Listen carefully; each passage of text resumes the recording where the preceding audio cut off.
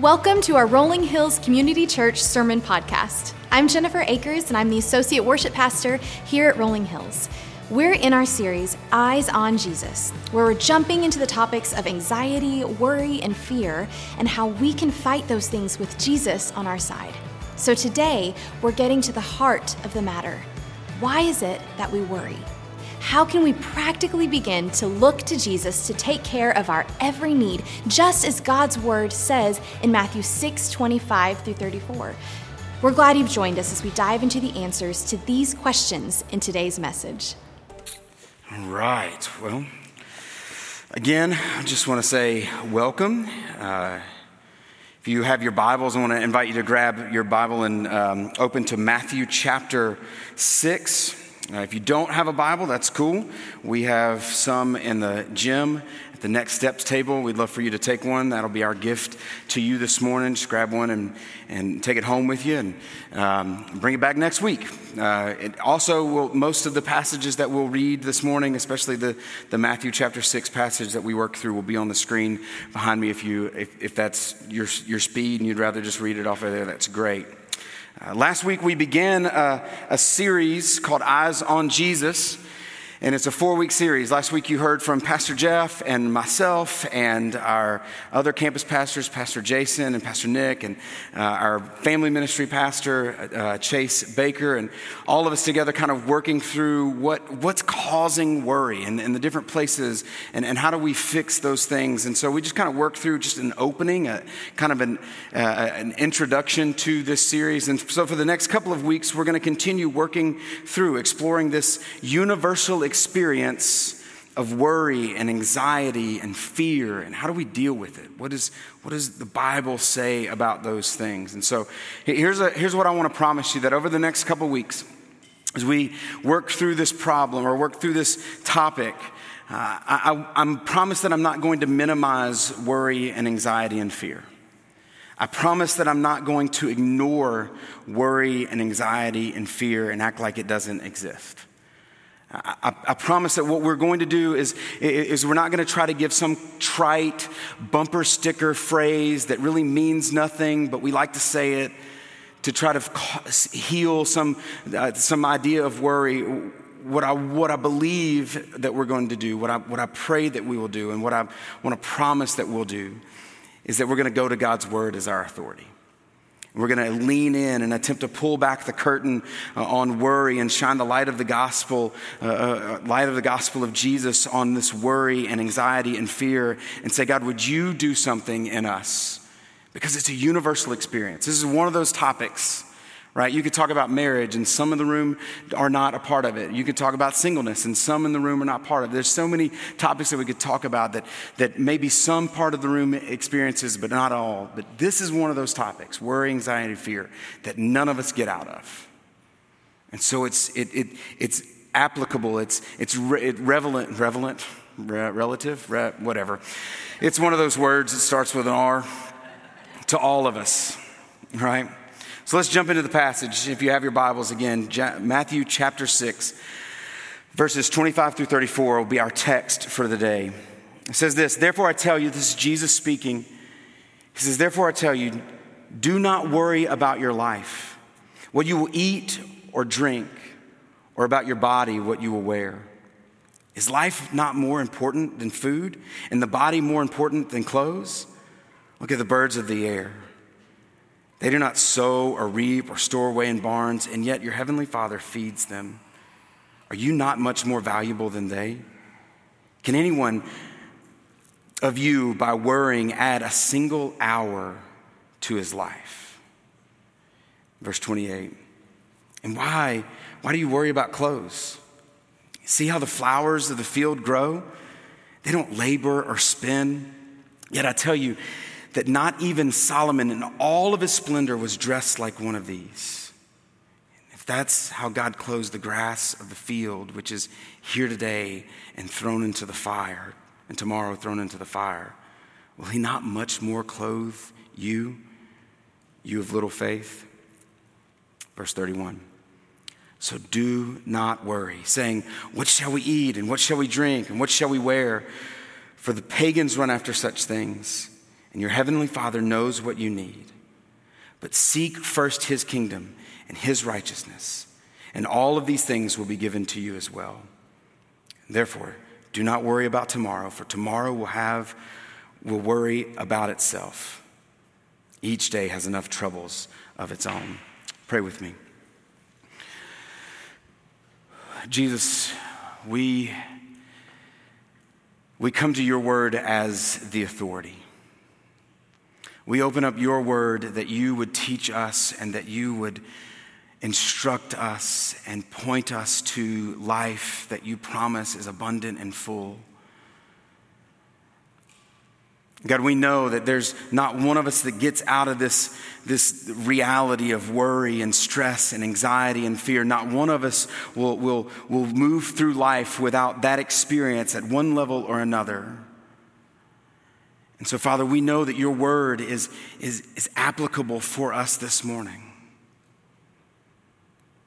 Your word has a word for us this morning, and I pray that you would open our ears and open our eyes to be able to see and hear the truth of your word. And that, God, we would grow in faith in you and love for you. And as faith and love grow, that fear and worry would shrink and fall away. It's in Christ's name that we pray. Amen. It's true for all of us that we can worry about just about anything, right? I mean, if we take just an inventory of our lives, we can worry about just about anything. We can worry about where we're going to eat after church. We can worry about whether or not when we get to the restaurant that we're going to eat after church, if the Methodists got there before us. That's an old pastor's joke, and it just never stops being funny. We'll beat the Methodist, I hope. We could worry about what we're going to wear. I know we're taking family pictures next week, and there is worry in my house about what we are going to wear because it has to match, right? And it has to fit. And dang it, some of it doesn't fit anymore. Because when I worry, I eat. That's Matt's. Yeah. We can worry about what we're going to order at Starbucks and if we're going to say the words correctly and the barista is not going to roll their eyes at us because we don't say it right. We can worry about just about anything. We can worry about traffic and whether or not we'll be late for an appointment. We can worry about the weather. We can worry about how the Titans are going to do this afternoon against the Jets, which hopefully is good. And if you watch the news with breaking news updates every 3 to 4 minutes, there's a whole nother section of things that we can worry about that they just bring to the table all the time. But the reality is that we can worry about just about anything, but there are weighty things that we worry about on a regular basis. We worry about finances and health. We worry about school and grades. Parents, we worry about our kids. And as kids, when we get older, we worry about our parents. We worry about the future. We can worry about being alone. We can worry about the countless what ifs that face us in life. But Jesus himself in this passage and throughout Scripture affirms again and again this instruction not to worry. And this isn't the lyrical genius of Bobby McFerrin saying, don't worry or be happy. It's not the classic duo from Disney's Lion King with their problem-free philosophy, which is, thank you very much. No, it's the creator of the universe.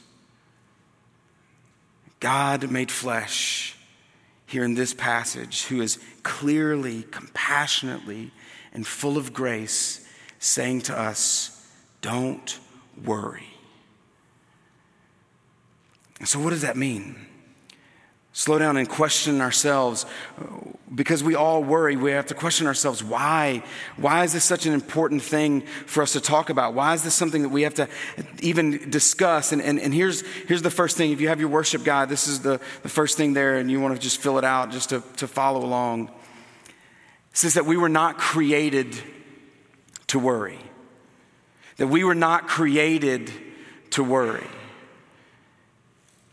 See, God didn't create you and I to worry. What he created us to do, and if you go back to Genesis, he created us to live in relationship with him. In the Garden of Eden with Adam and Eve, before sin entered the world, there was this relationship where they would rely and rest and trust in him for everything that they needed. And everything that they needed was provided for them by the hand of the one who created them. They were not created to worry, but worry happens now because sin happened then, and it continues to happen. Worry is a result of sin entering the world, and we begin to worry. We begin to get anxious and stressed out about, will we have these things that ultimately we were not created to even worry about? According to the American Psychological Association, the definition of worry is this: a state of mental distress due to concern about impending or anticipated events, threats, or danger. Right? A state of mental distress or agitation due to concern about impending or anticipated events, threats, or danger. I said this earlier, and it bears repeating, because what I don't want to do, I don't want you to think that what we're going to do is just overlook this and make little of worry, because the reality is worry is real. Right? That's the second thing that you could fill out there. Worry is real. We weren't created to worry, but worry happens. It's real. It's a universal experience across all cultures, across all ages, across all demographics, no matter where you find yourself this morning. From 5 years old to 50 to 75, all of us experience worry at some level. We have real things that occupy our minds, real concerns. We laugh about them earlier, but there's real things that are happening in this room, things that are happening in your life that are causing you to concern this morning. Some of you walked in with some heavy things on your shoulders. Some things in the horizon as we look across the horizon of our culture, and you think, man, I'm worried about where we're headed. There's real things that are happening in our world. And the problem is not, the goal is not to make them insignificant or small, but to somehow go to Scripture and find clarity on what Jesus means as we face troubles. Because Jesus tells us that we're going to face him. And if you go to John chapter 16, verse 33, for you to come up on the screen, you don't have to turn there. It says, I have told you, Jesus says this to his disciples. This is hours before he's going to go to the cross. He says, I have told you these things so that in me you may have peace. In this world, you're going to have trouble. There's going to be things that worry you, things that make you concerned and move you past just a normal concern to worry and trouble. But take heart, I've overcome the world. Job says this in chapter 5 of Job, verse 7. He says, yet man is born to trouble as surely as sparks fly upward. The reality is all of us are going to face him. All of us are going to face him. And so since we're going to face trouble, it's not something that we can escape. It's our response to those worries. It's our response to those things that I think we have to make sure that we understand. And so I believe it is important to be clear for us, even as we work through it, that there's a difference, or that worry and concern, or worry is not the same thing as concern. That worry is not the same thing as concern.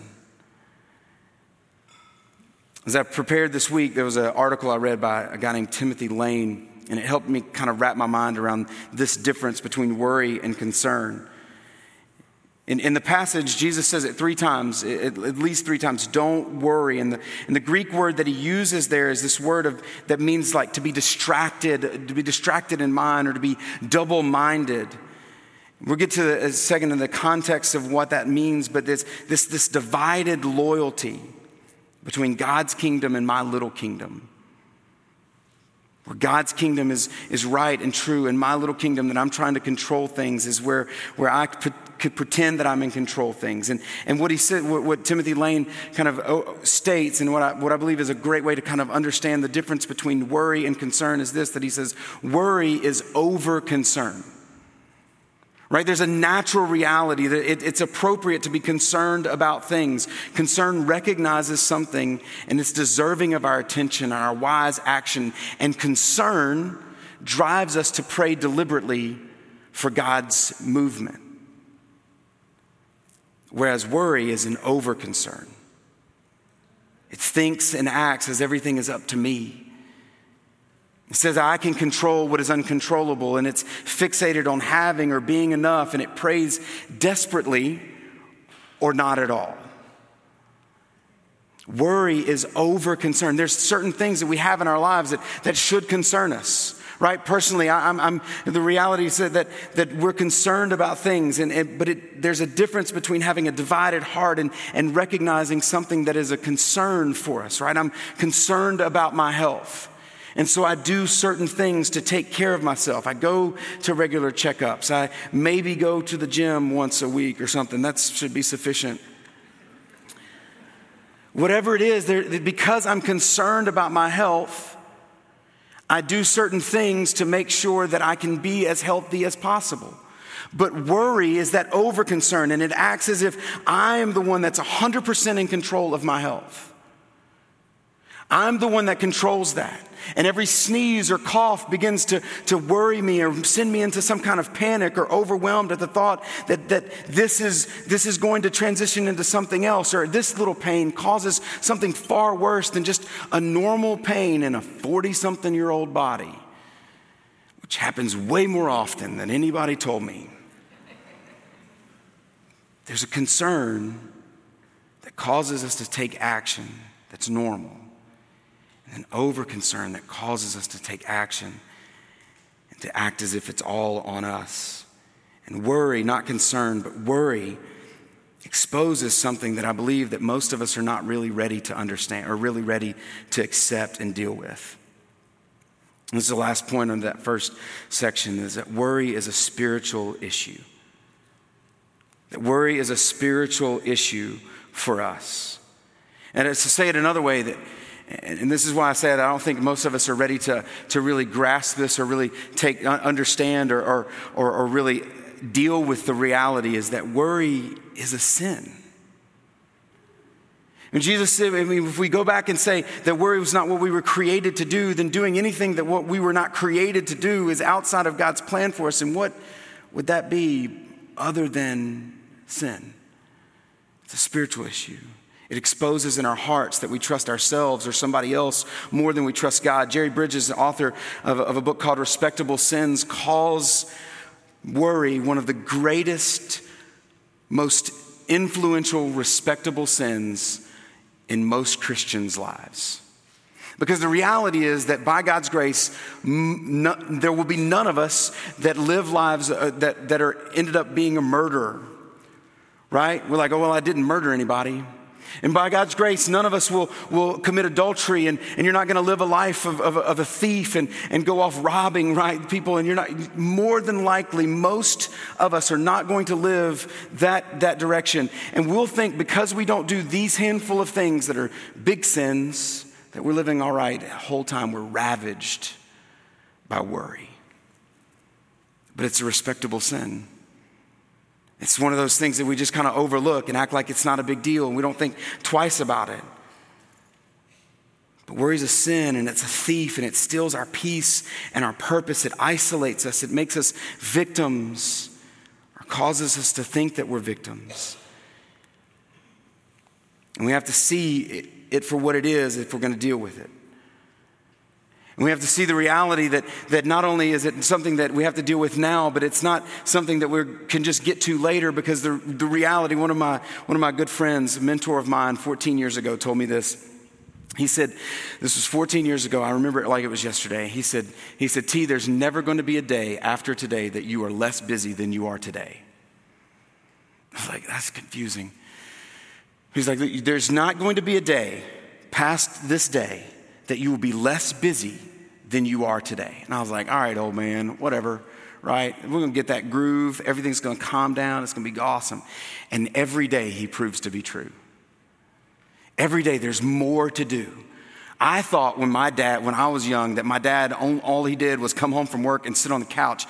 I had no idea it was all of these things to be busy with. And the reality is, not only is it that you're not going to be less busy, there's not going to be less things to worry about as you get older.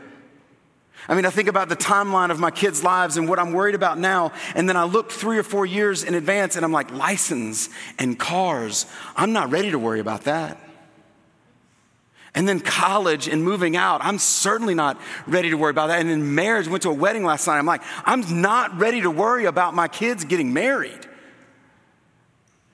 There's certainly not going to be less to worry about as the timeline of my life goes forward. And so to deal with it, to understand the reality of what it is, that it's a spiritual issue, that it's something that all of us face, we've got to understand the gravity of it if we're going to actually deal with it. Here's the thing, as we look at it, as we take a second and we slow down and we assess our hearts and why we worry, what I believe that will do is give us a good assessment of where our lives have become double-minded, where we've misplaced our devotion and are beginning to look at other things or trust other things more than we trust God, and we're loving other things or worshiping other things. What we really love and what we really worship and what we really care about is going to be exposed in our hearts as we really look and slow down and ask, why am I worried? See, the result of worry is that worry is a result of, and then there's a couple things here, the worry is a result of a misplaced devotion. That's what we said a second ago, that it's this divided devotion. It's this divided devotion for us. What we see in this passage is Jesus talks to his disciples and then to the people that are gathered there in this Sermon on the Mount, and all these people that are there to listen to him as he preaches God's word and teaches them this teaching of the gospel. He's talking about who God is and what it looks like to live life in God's kingdom. One of the main things that he's telling us is not to worry. He's concerned about our hearts in this reality, and what he's teaching over as you get to this point in the passage is that your treasure is in the wrong place. That worry is a result of this misplaced devotion, that your treasure is in the wrong place, that where your treasure is, right? That's where your heart is. And when your treasure it begins to get affected, when your treasure is attacked, then we begin to worry. When the things that we think that we're holding on to, when we treasure what's in the wrong place, we begin to worry. Jesus in the Sermon on the Mount is teaching to these people. Like, you think about the audience that he's teaching to are people that are farmers and carpenters. They live based on what happens, and that's why really what he talks about is don't worry about what you're going to eat and what you're going to eat and drink and what you're going to wear and where you're going to live, because God's is the one who provides. And that would speak directly into these individuals. And it's not exactly the same, but it speaks directly into us likewise, because it tells us not to worry about things that God's going to provide. The needs that we have, shelter and clothes and food, he's going to provide. The essence of worry is really this vain attempt to find our ultimate hope and our ultimate comfort and meaning in something that is temporal and fleeting. And when that's attacked, when something comes up against that which is temporary and fleeting, and our hope and our comfort and our meaning is found in that, then we begin to worry and our hearts are divided.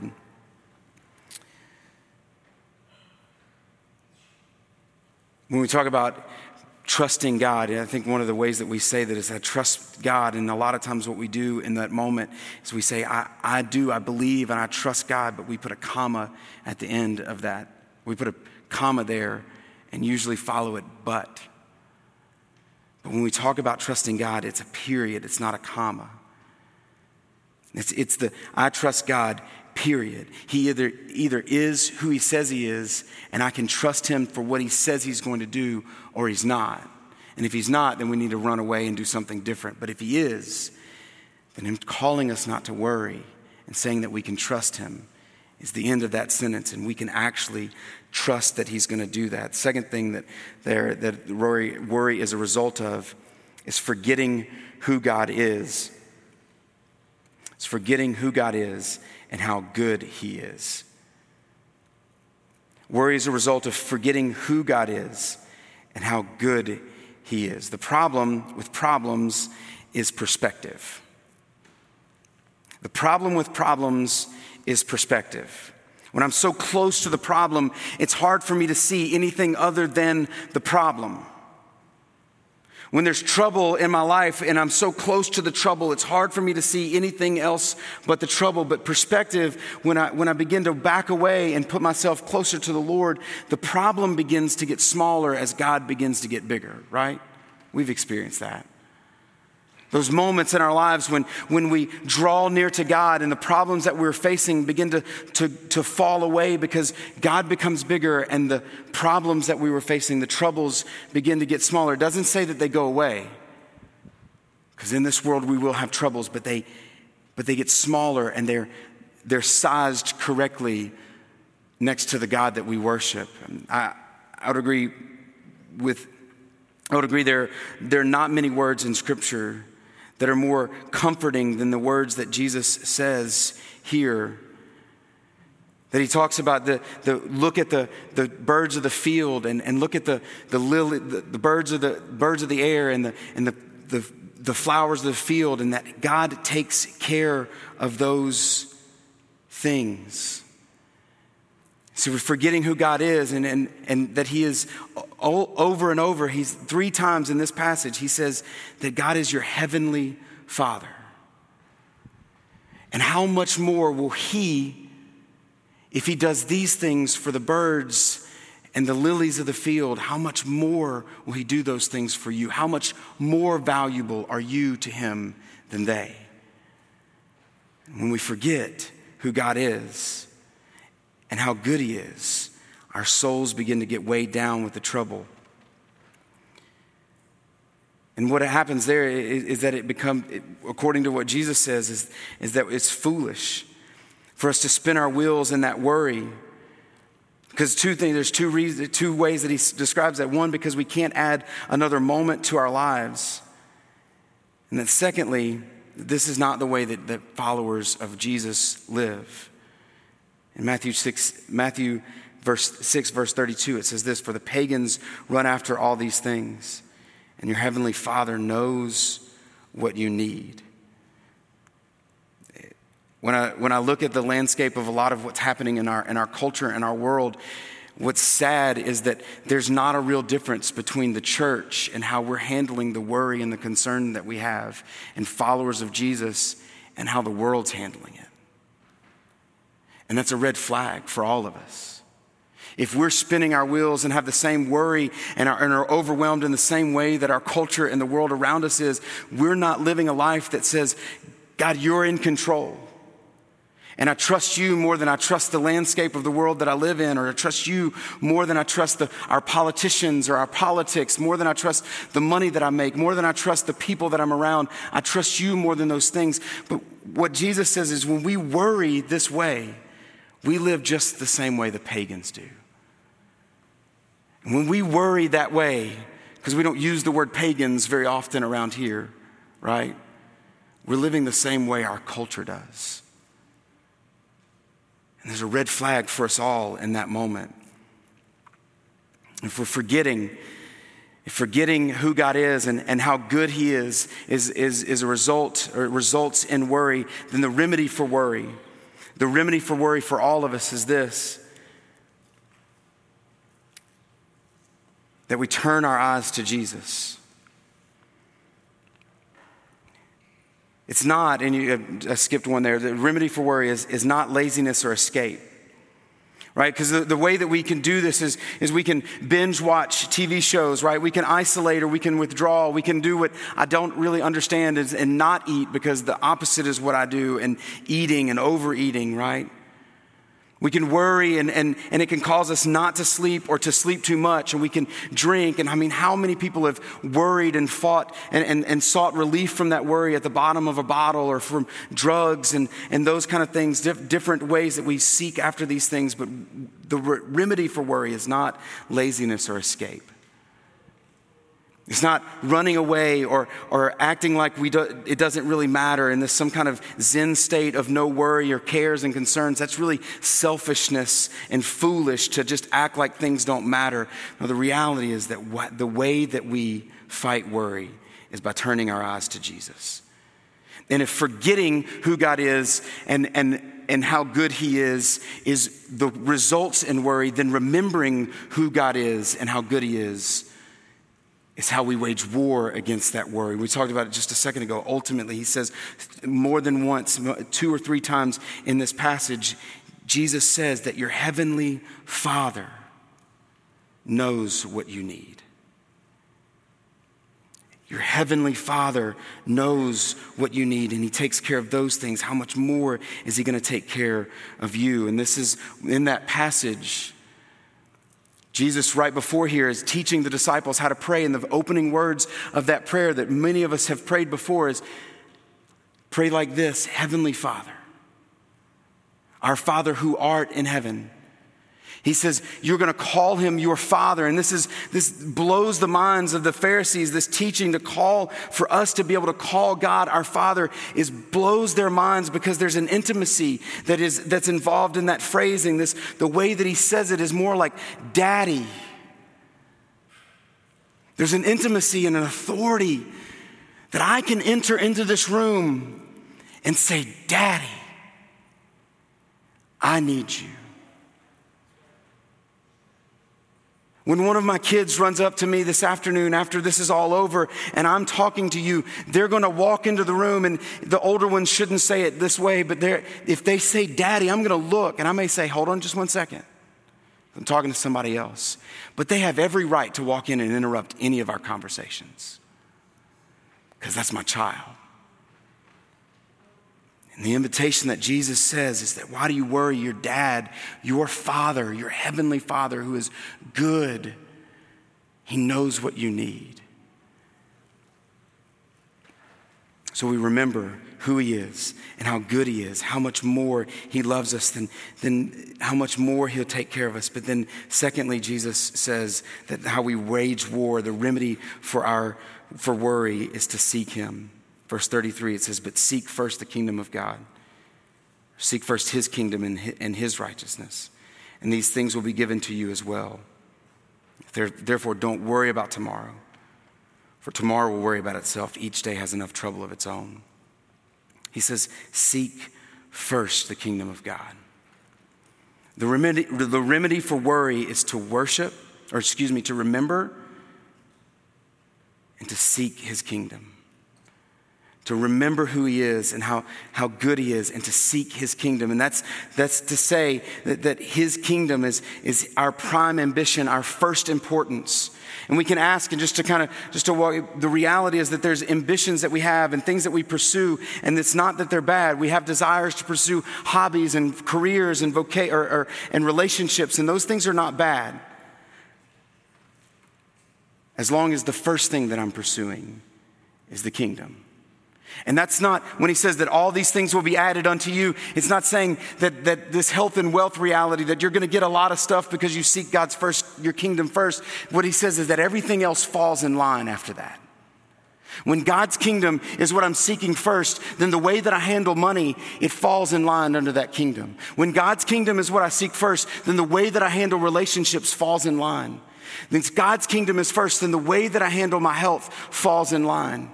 And on, that it falls, it's an order. It's not that you get a lot of stuff.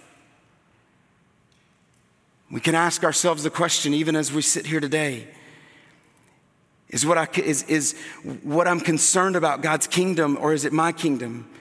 Am I seeking my kingdom first or his kingdom first? And if I'm seeking his kingdom first, is it evident? Is it obvious in the decisions that I make, in the relationships that I have with my neighbors and the people that I work with? Does it show up in the way that I spend the money that God has given me and the resources that he's given me? In the pursuits that I have academically and career-wise and athletically, does it show up in the aspirations that I have and my ambition? That I'm pursuing God's kingdom first? Does it show up in what I post in social media? Or is what I'm really concerned about is how much I can accumulate?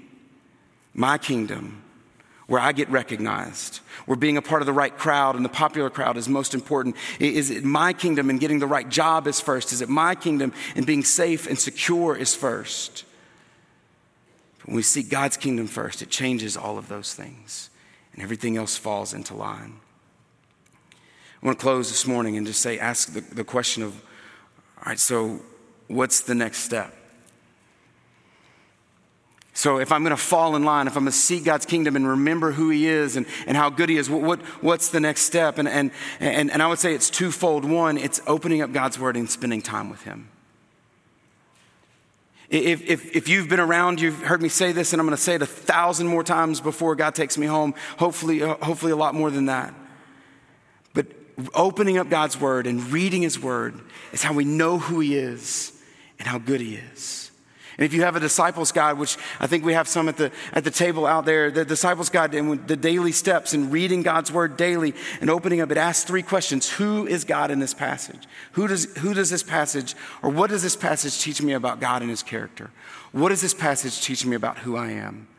And what does this passage teach me about what I'm supposed to do, the application to my life? And so when we read scripture and we see who God is and our need for him, and with that practice that we emulate, we begin to take steps towards his kingdom and not our kingdom.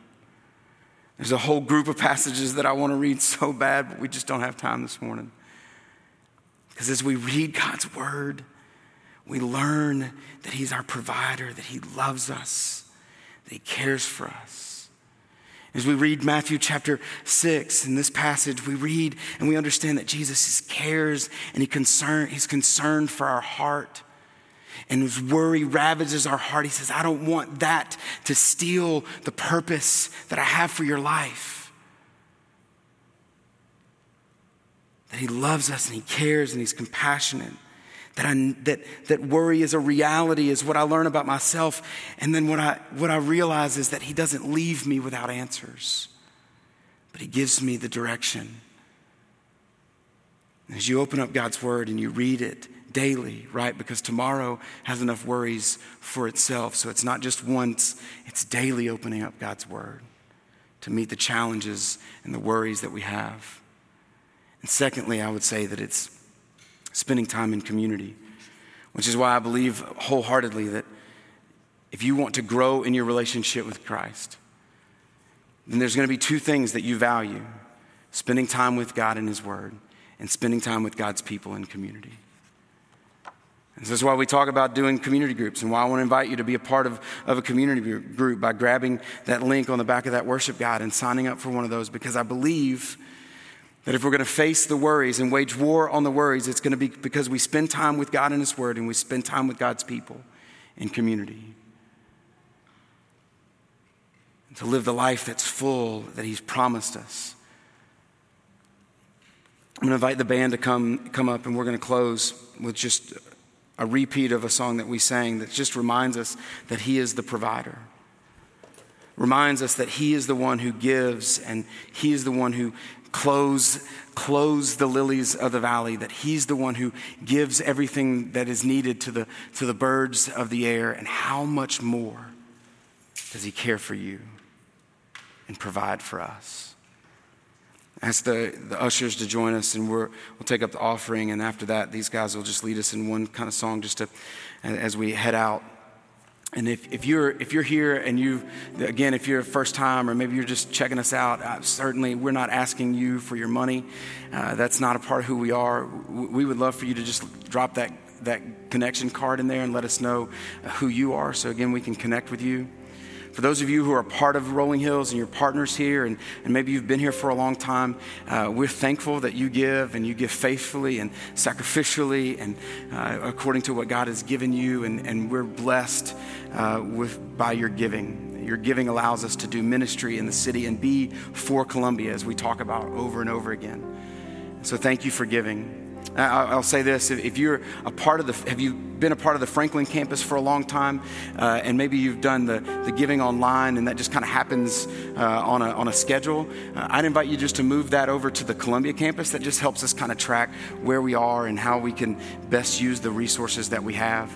I just invite you to do that. But I want to pray for our offering, and then just make sure I give you one more thing before we sing and exit this morning. Jesus, we thank you so much that you know us, that you are our Heavenly Father, God. and that you know us. You know what we need more than we know, and that you provide for us.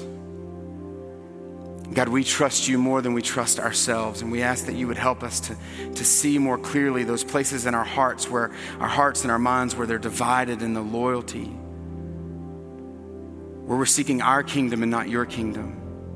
And by your grace, not because you're mad, but because by grace you draw us out of that to live a life that is abundant and full and free. Take these offerings, Lord, this morning and use them for your glory. It's in Christ's name that we pray. Thanks for listening to our Rolling Hills Sermon Podcast, part of the Rolling Hills Podcast Network, where you can find great podcasts like Making History Parenting Podcast, Men's Leadership Network, RH Women's As You Go podcast, and more. If you want to learn more about what's going on in the life of Rolling Hills, download our Rolling Hills app or visit our website at rollinghills.church. From there, you can follow us on Instagram and Facebook to stay up to date on what's happening and ways you can connect. We're thankful for you.